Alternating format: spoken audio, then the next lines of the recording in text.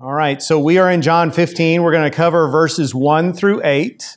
Back in 2007, there was a computer science professor at Carnegie Mellon in Pittsburgh, Pennsylvania. His name was Randy Pausch. Young man in his 40s, been diagnosed with cancer, terminal. He knew that he didn't have long to live.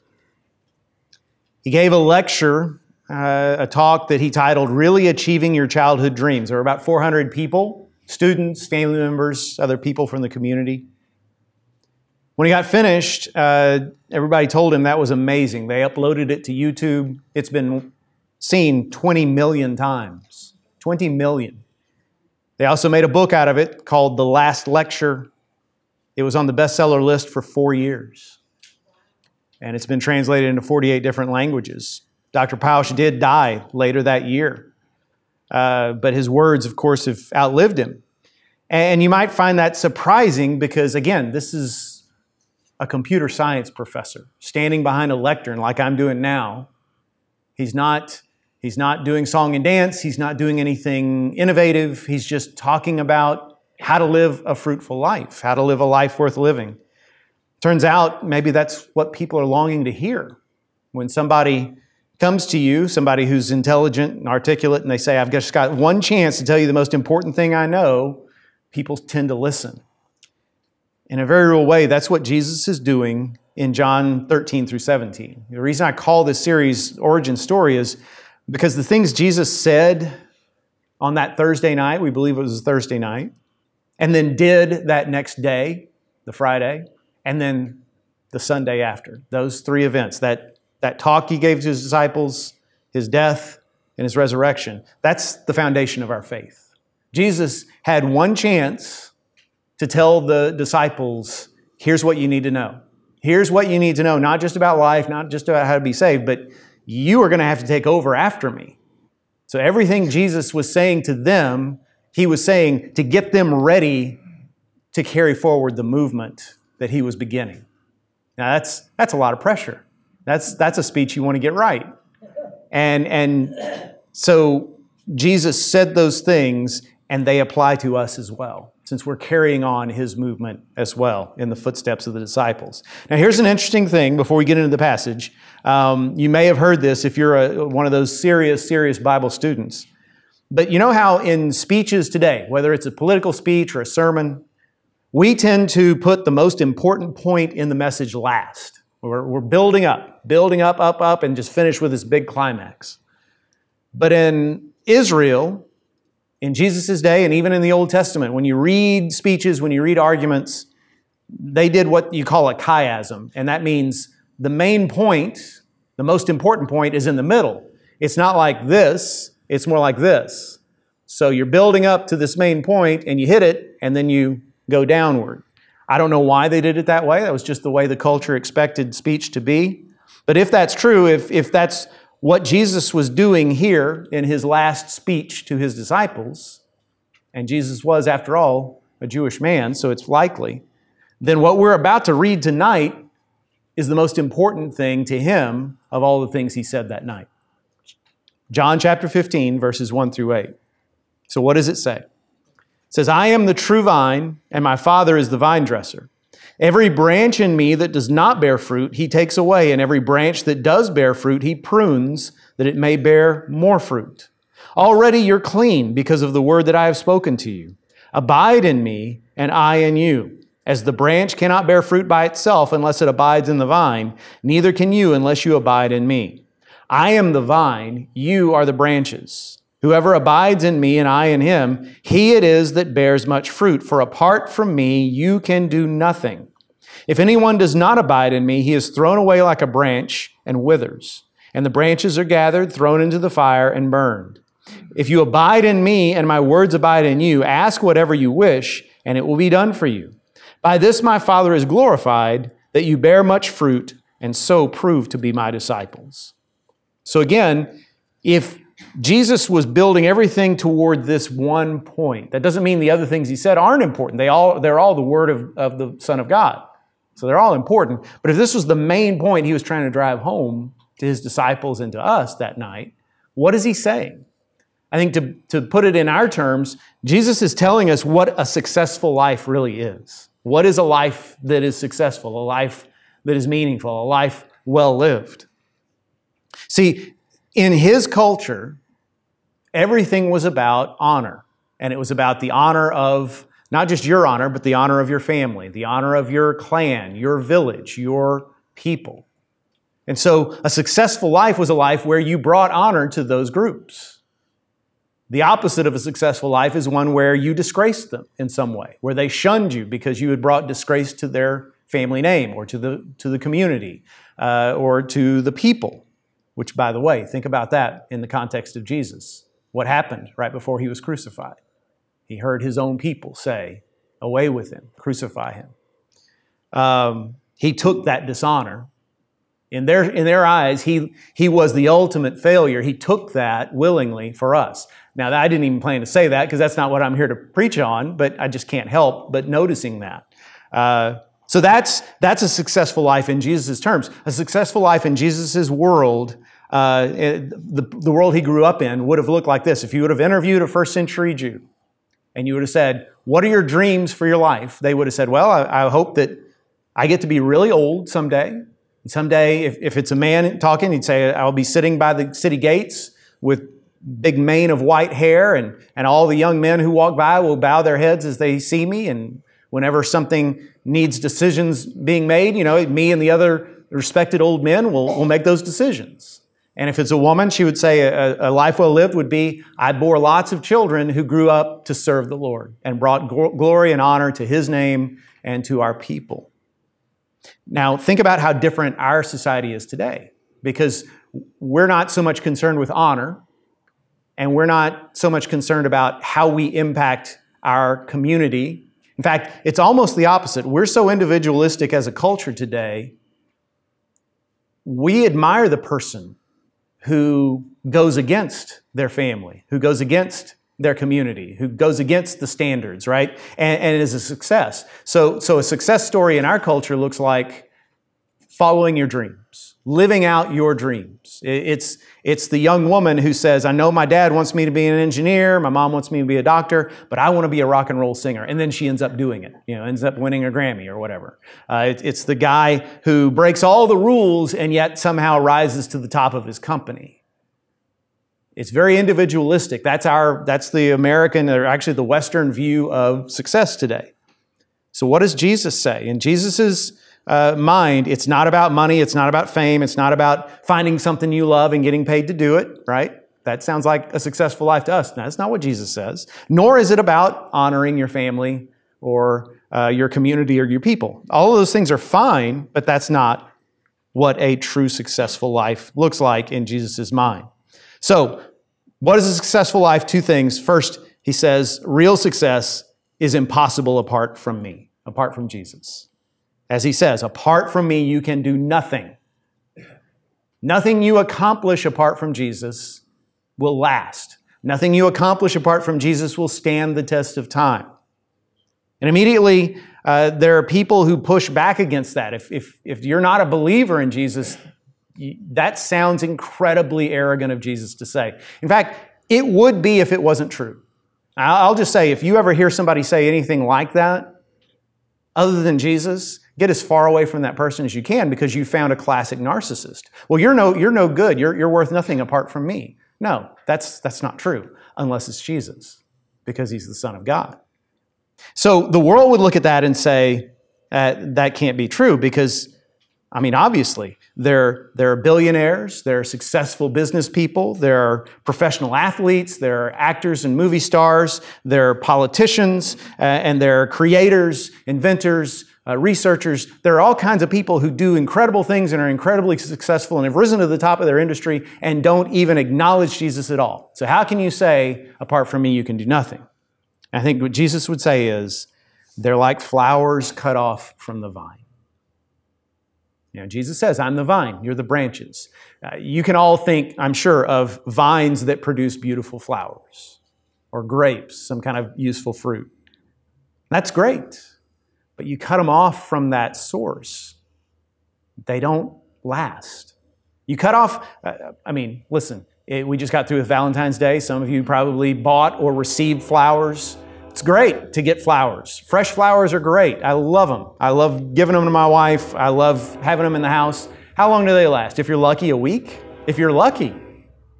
And they're beautiful for the time they last. But if you're counting on them being there a month from now, you're going to be disappointed.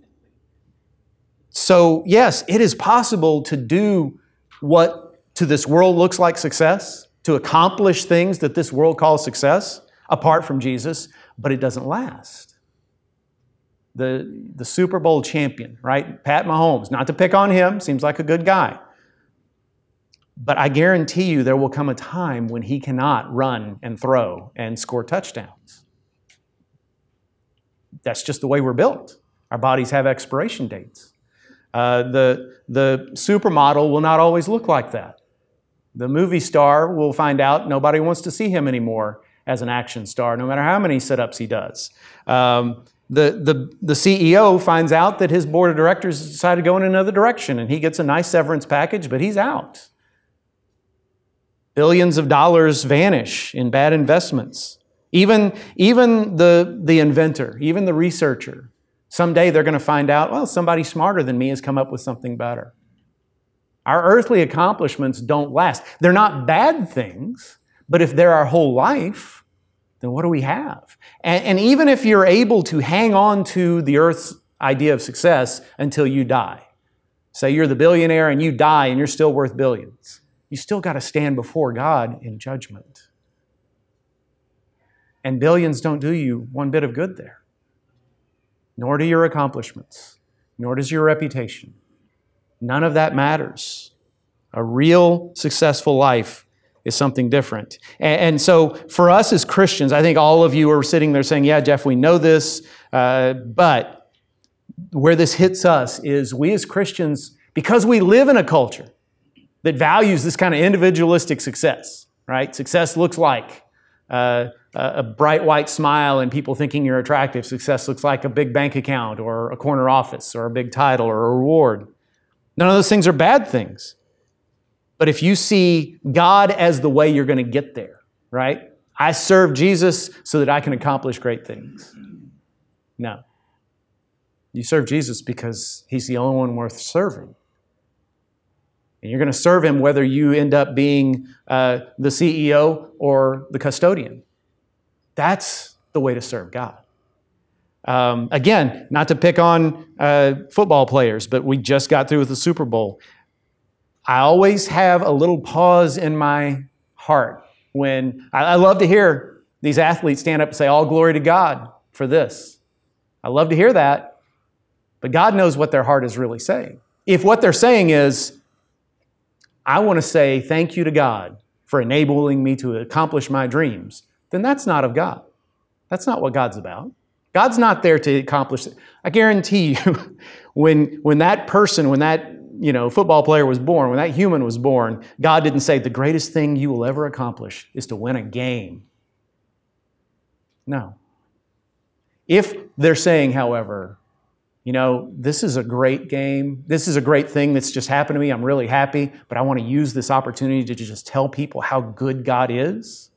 And I'd be saying that if I was in the losing locker room. Heck, I'd be saying it if I was in the hospital and could never play again. God is good. Then that is of God. So apply that to your own life. Don't fall into the trap of thinking, okay, right now I'm earning 5 figures, but if I really serve God, He's going to enable me to earn 6. Right now I'm single, but if I really serve God, He's going to bring Mr. or Ms. Right into my life. He's going to straighten out my kids so that they're not a source of stress to me, but a source of pleasure. He's going to give me the things that I want. He's going to make my dreams come true. That's not the way it works. You're believing in the world's version of success instead of God's version when you say those things. Now, having said that, if those things happen, praise God for them, give Him thanks, but always keep your eye on the giver and not the gift. I think one place to help us, one way to help us is to say over and over in our minds, what I want in life is not what's most important. What God wants in my life is what's most important. Lord, it's not about you making my dreams come true. It's about me becoming the person you dreamed of me being. That's what success looks like. And that's my second point, or that's Jesus' second point. Success is impossible apart from Jesus, but number two, success is about character, not accomplishment, because he says, we'll bear much fruit. If you abide in me, you'll bear fruit. And for years, I thought fruit meant results. So a fruit-bearing pastor was a pastor who brought a lot of people into his church, built a big church. A fruit-bearing Christian was a Christian who could put notches on his gun belt and say, look at all these people I've led to the Lord. And that's a good thing. If you've got the gift of evangelism, or if you're just a person who's an effective witness, hallelujah. I want more of you in our church. I want more of you in the world. But that's not what fruit refers to. You look it up. When the New Testament talks about fruit, it's always talking about character. The fruit that we produce is the character of Jesus Christ. And perfect example, Galatians 5:25-26. The fruit of the Spirit is love, joy, peace, patience, kindness, goodness, faithfulness, gentleness, self-control. He didn't say the fruit of the Spirit is a bigger church. The fruit of the Spirit is a bigger budget for your church. Nicer buildings, more staff. He said the fruit of the Spirit are these qualities, these characteristics. By the way, if you get my daily devotionals, that's what I'm writing about right now. And if you don't get my daily devotionals, go ahead and start. So, success is about character, not accomplishment. Here's another way to put it. I didn't make this up. Some smarter person than me wrote this. But there are two kinds of qualities you can pursue in life. There's resume qualities and there's eulogy qualities. So your resume qualities are the things that you can put down when you're applying for a job.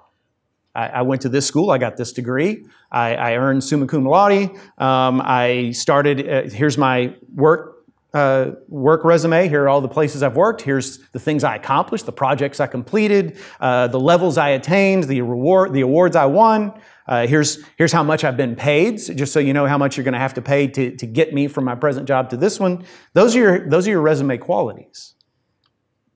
But when you die, I do a lot of funerals, and I'm honored to do them. When you die and someone gets up and talks about your life, they're not going to talk about that stuff. They're going to talk about how you treated your family. They're going to talk about how you treated them.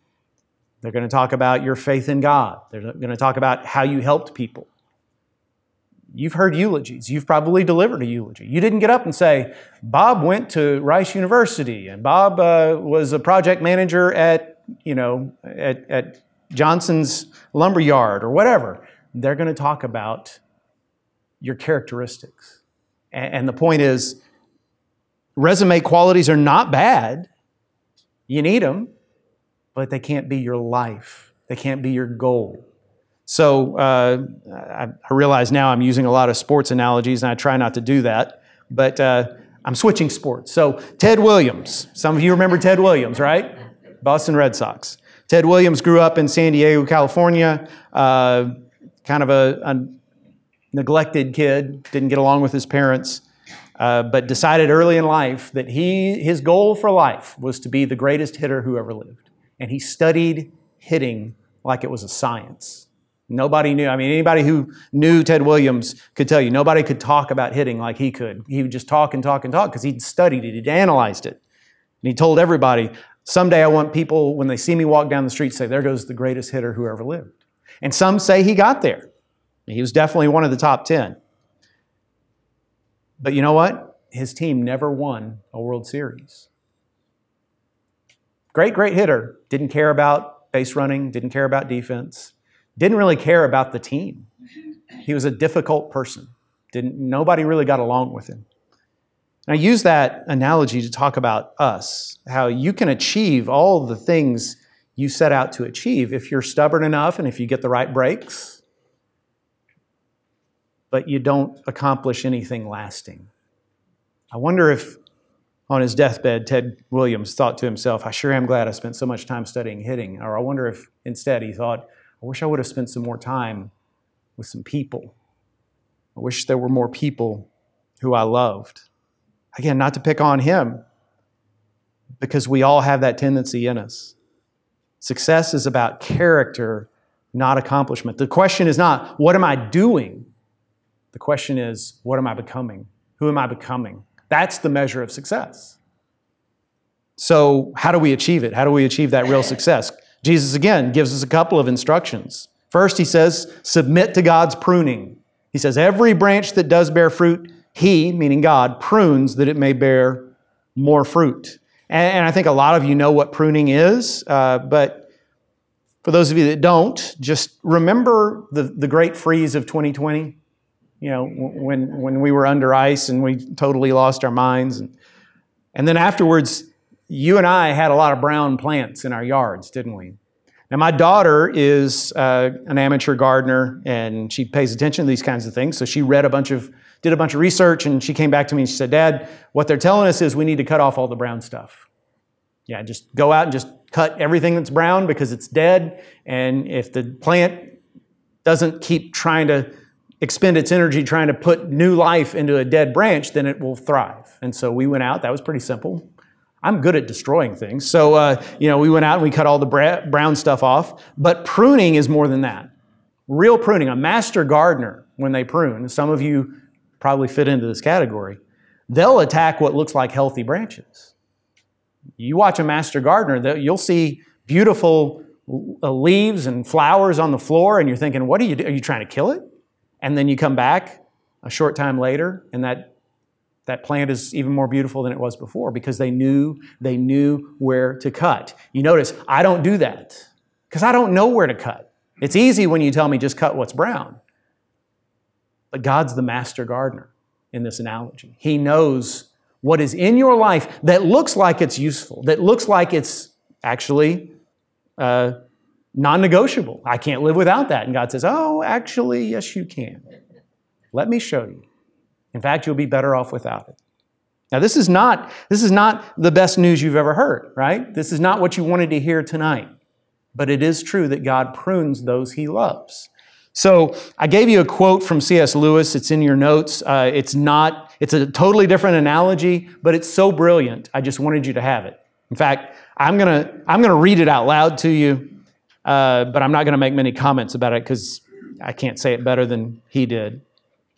By the way, I'm not going to say it in British, but when you read it in your head, it sounds British, okay? Just so you know.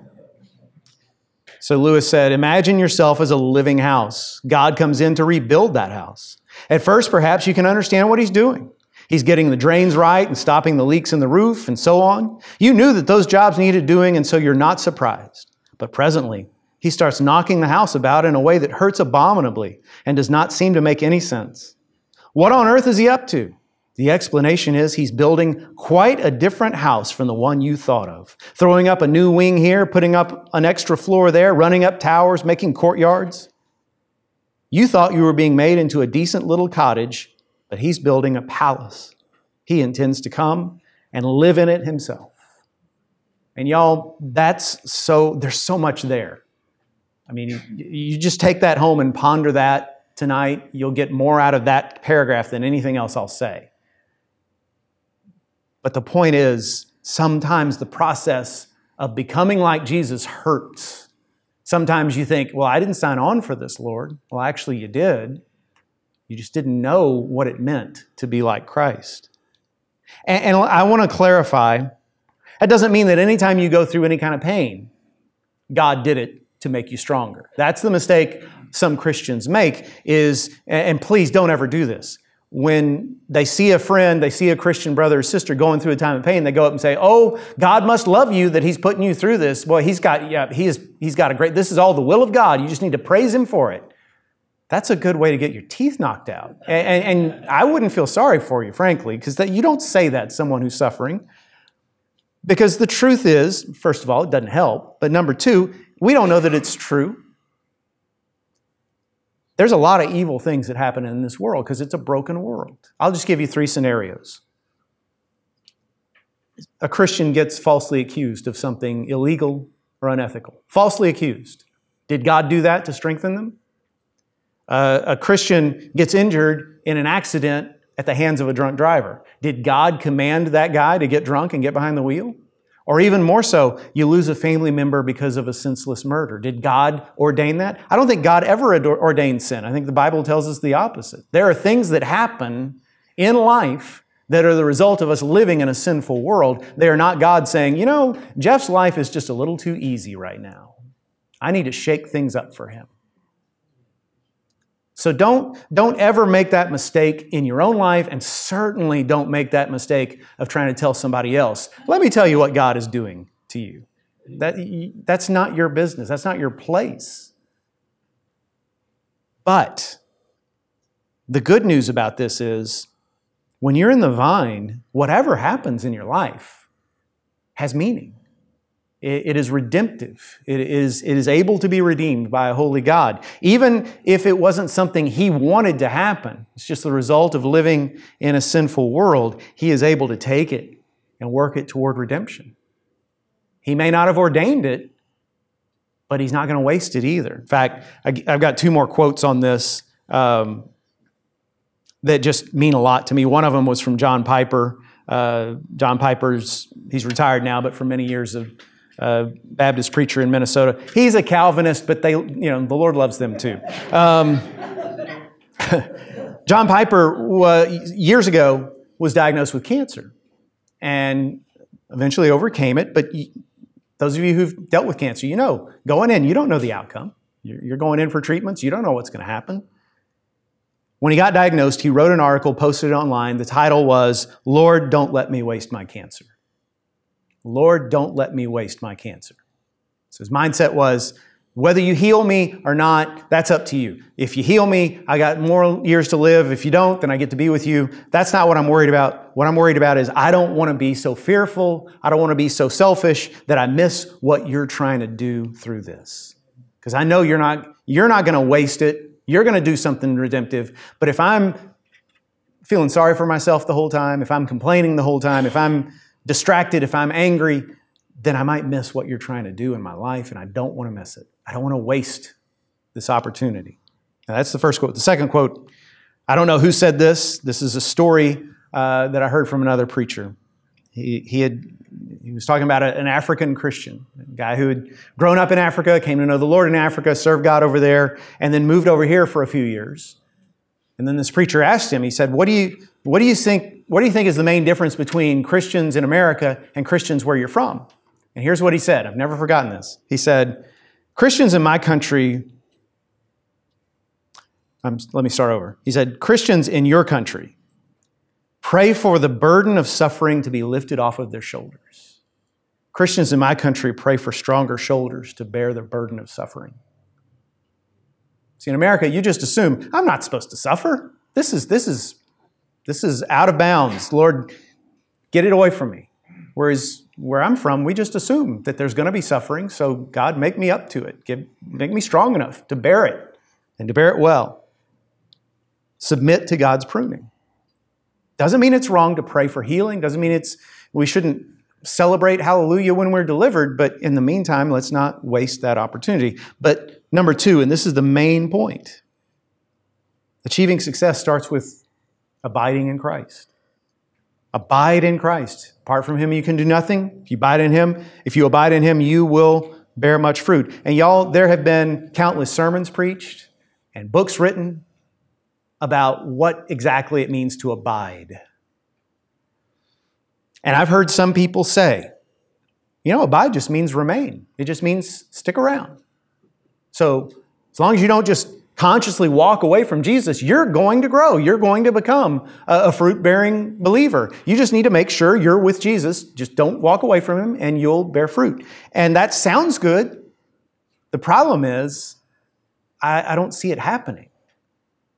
The problem is, it doesn't seem to be true. Because I think we all know of people who have never made a conscious decision to walk away from the Lord, but they're not bearing fruit.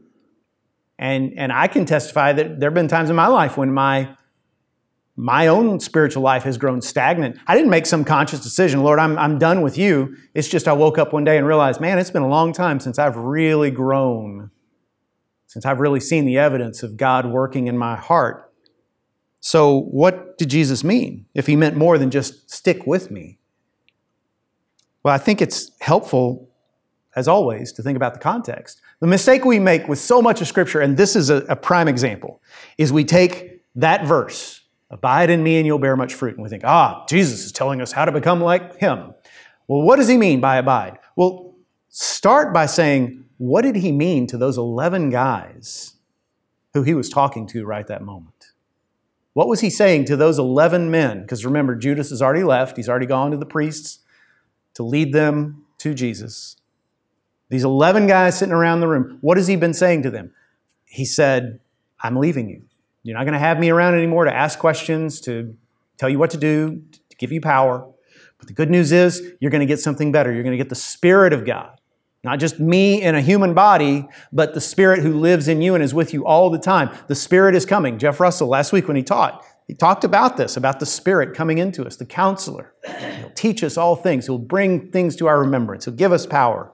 He'll convict us of sin. Jesus has told them this. They're getting the message for the first time. Oh, things are going to change. I'm not going to have a physical human Jesus next to me, but I'm going to have His Spirit in me. And then He says, as long as you abide in me, you'll bear fruit. So what does He mean by that? In context, He means if you walk with the Spirit of God, if you're guided by Him, then you'll bear fruit. Then you'll live a life of success. But when you go out on your own and you do things your way, you're going to wither. You're going to die. When you think about it, it's almost identical to Galatians 5. You remember we talked about Galatians last year. Galatians, for most of the book, is about avoiding legalism. It's so much simpler to make Christianity into a list of rules, do's and don'ts, because then we know who's in and who's out. But that's not the way God wants us to live. Christianity is not meant to be a rules-based life. It's supposed to be a relationship with a real person. So Paul over and over again says, forget about righteousness through the law. That's a dead end. Instead, in chapter 5, he says, keep in step with the Spirit. Walk with the Spirit of God. Same thing. And again, if you walk in step with the Spirit, you produce the fruit of the Spirit. Jesus says, if you abide in me, you bear much fruit. They're saying the same things. Jesus said it first.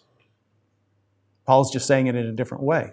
So what does that mean to keep in step with the Spirit? What does that mean to abide in Christ? I think it means just stay in contact with Him. Make sure every day you're doing something to stay in contact with the Lord. I think it comes down to 5 things. This is me. This is not the Bible, but I think I can back it up with Scripture. And that's pray, study, worship, love, and obey. Pray. When you pray, what are you doing? You're saying, Lord, I can't do without you. When you study God's Word, you're saying, Lord, change my mind. Change my heart through the renewing of my mind. When you worship, you're connecting with God. You're remembering He's bigger than you are. You're remembering how great He is, that He's so much more worthy, so much more beautiful than all these other things you get distracted with. When you love others, you're loving God. He accepts it as love for Him. And when you obey His commandments, you're showing Him love. You're not just telling Him love. You're showing Him love. So that's how you abide in Christ. You pray, you study, you worship, you love, you obey. You just keep doing those things every single day. Every single day. You might say, well, that's a lot. Do you brush your teeth?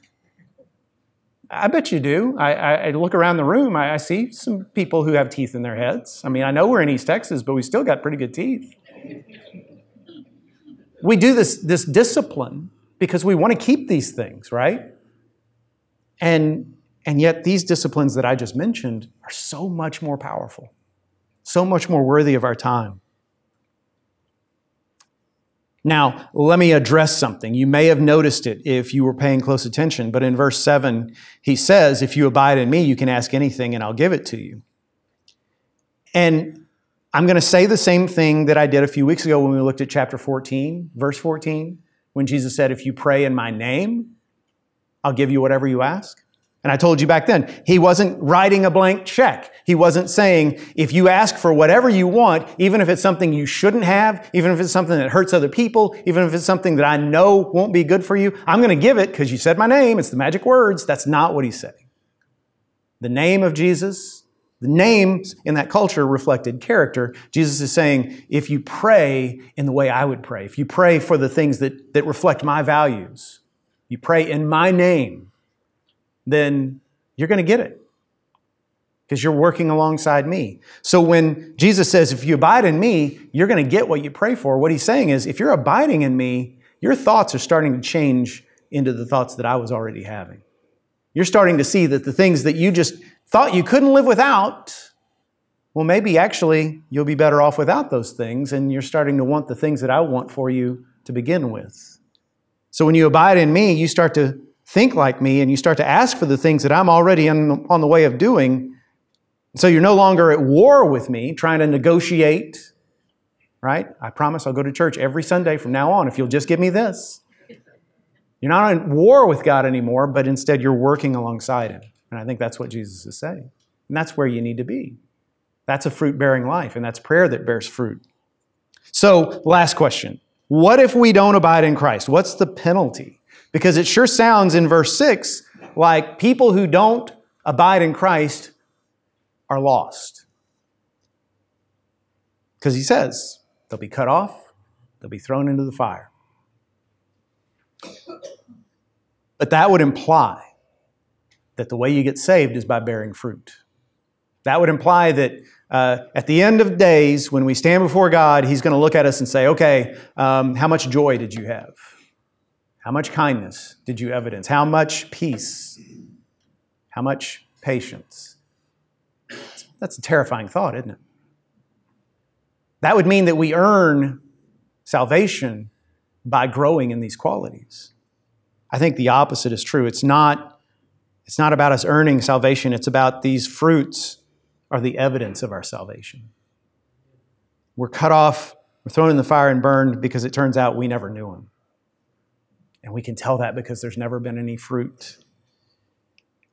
I read this quote in one of my commentaries. I wanted to share it with you. A fruitless life is prima facie evidence that one is not really a believer. I don't speak Latin, but I have watched Law and Order. So I know prima facie means at first sight. Basically, it's if you hear a bang and you walk into a room and you see a guy laying on the floor dead and another guy standing over him with a smoking pistol, you're pretty sure you know what happened, right? Prima facie evidence says that guy just committed murder. Now, it could be, there's a slight chance somebody from outside shot the guy laying on the ground and the guy holding the gun has just fired back at him. And that's, there's other things that could be happening. But from all intents and purposes, from all outward appearances, that person committed murder. What that commentary is saying is when you look at someone's life and you see no fruit of the Holy Spirit, you don't see love, you don't see patience, you don't see peace, you don't see joy, you don't see self-control, then you say, I need to witness to this person. They're not saved. Now, they may actually be. Maybe they're a Christian. Maybe they're just backslidden. Maybe they're just introverted and you can't tell. I don't know. But lack of fruit is evidence that they don't know Christ, and you should be worried about them. But even more importantly, because let's face it, at the end, God's the one that's going to judge who gets into heaven and who doesn't. If you're spending a lot of time questioning the salvation of others, you're wasting your time. This is about examining your own self. And let me just say this, and then I'm done. There's a certain percentage of Christians, in my opinion, it's always the wrong ones, but a certain percentage of Christians who constantly wrestle with doubting their own salvation. I say it's always the wrong ones because they always tend to be the sweetest and most sincere Christians I know. Almost always. And I'll give you an example. I don't think she'd mind me telling this story. But my wife, when she was, like me, she got saved as a little girl. And then as a teenager, she started to doubt her salvation. Now, this was a young lady who knew more Bible than most adults, right? Who was committed to Christ, who was, just rock solid in her faith. And yet it bothered her that she couldn't remember the reasons why she walked the aisle at 8, 9 years old. She couldn't remember anything she was thinking back then. She vaguely remembered getting baptized, didn't remember why. And she thought, I wonder if I knew what I was doing back then. And at the time, she did what she knew to do. She walked the aisle again at 16, 17 years old and said, listen, I just want to get this nailed down. I want to make sure. Now I definitely know what I'm doing. And she got baptized again. I have no problem with that. I've done that kind of thing before with church members. I've had similar conversations. I've gotten to the point in life now, though. And if I could go back in time and talk to little 16-year-old Carrie, here's what I would say. I would say, the question is not, what was going on in your life on the day you got baptized? The question is there fruit right now? Are you following Christ right now? If you're following Christ, then you should see that, I have more joy in my heart than I used to. I'm getting better at loving people. I am more patient. I have more peace. And if that's not the case, then you start to ask questions. Then you start to say, okay, either, Lord, I need to come to you and really repent of my sins, because apparently I've never done that. I need to be born again. Or, Lord, I need revival. I don't know the difference. Your Holy Spirit's going to have to tell me which it is. Either way, focus on the fruit, not on technicalities of, well, I prayed this, and Brother so-and-so thinks you're supposed to pray this instead. Folks, nobody's going to miss out on heaven because they prayed the wrong thing on the day of their salvation. Nobody's going to miss out on eternal glory because when they walked the aisle, someone gave them bad instructions. God's not going to keep anybody out of heaven on a technicality. The question you need to ask yourself is, do I see fruit? And if I don't see fruit, Lord, change my heart. Turn me around. I need your Holy Spirit to come take control. And I need, from this day forward, to start abiding in you. That's the answer. Let's pray. Lord, we thank you for not just saving us from an eternity separated from you, but saving us from our own sin. Lord, the frustrating part for us is the sin doesn't go away immediately, but Lord, it goes away as long as we stick with you, as long as we abide in you. So I pray, Lord, teach us to do that. Teach us to seek your face daily and to do all those things that keep us in connection with your Holy Spirit so that we can be transformed. And I pray that we would be a church that truly makes disciples like that. In Jesus' holy name we pray. Amen.